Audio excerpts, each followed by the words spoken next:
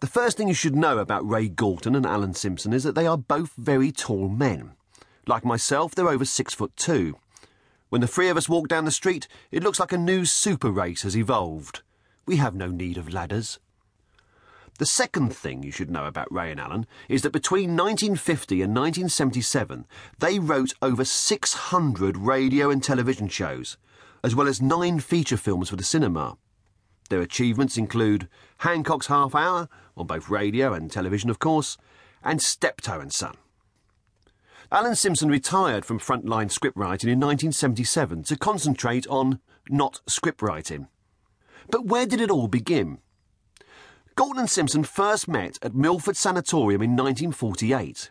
They were working-class lads from different parts of South London, both approaching 20 and both with TB, tuberculosis. Ray Galton had been in the sanatorium for 18 months before Alan arrived. At one point, he was considered so ill he was given 6 weeks to live.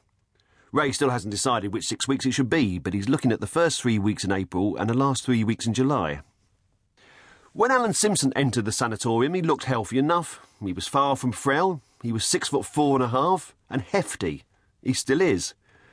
When Ray first saw him walking down the corridor, he thought it was 2 blokes in the same dressing gown.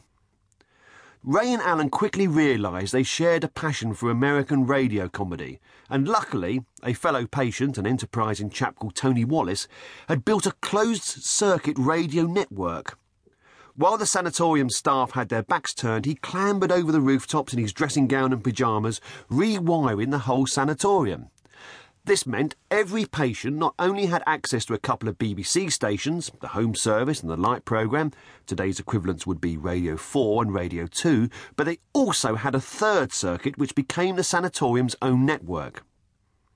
If there's been an unsung hero in the Galton Simpson story, it's Tony Wallace.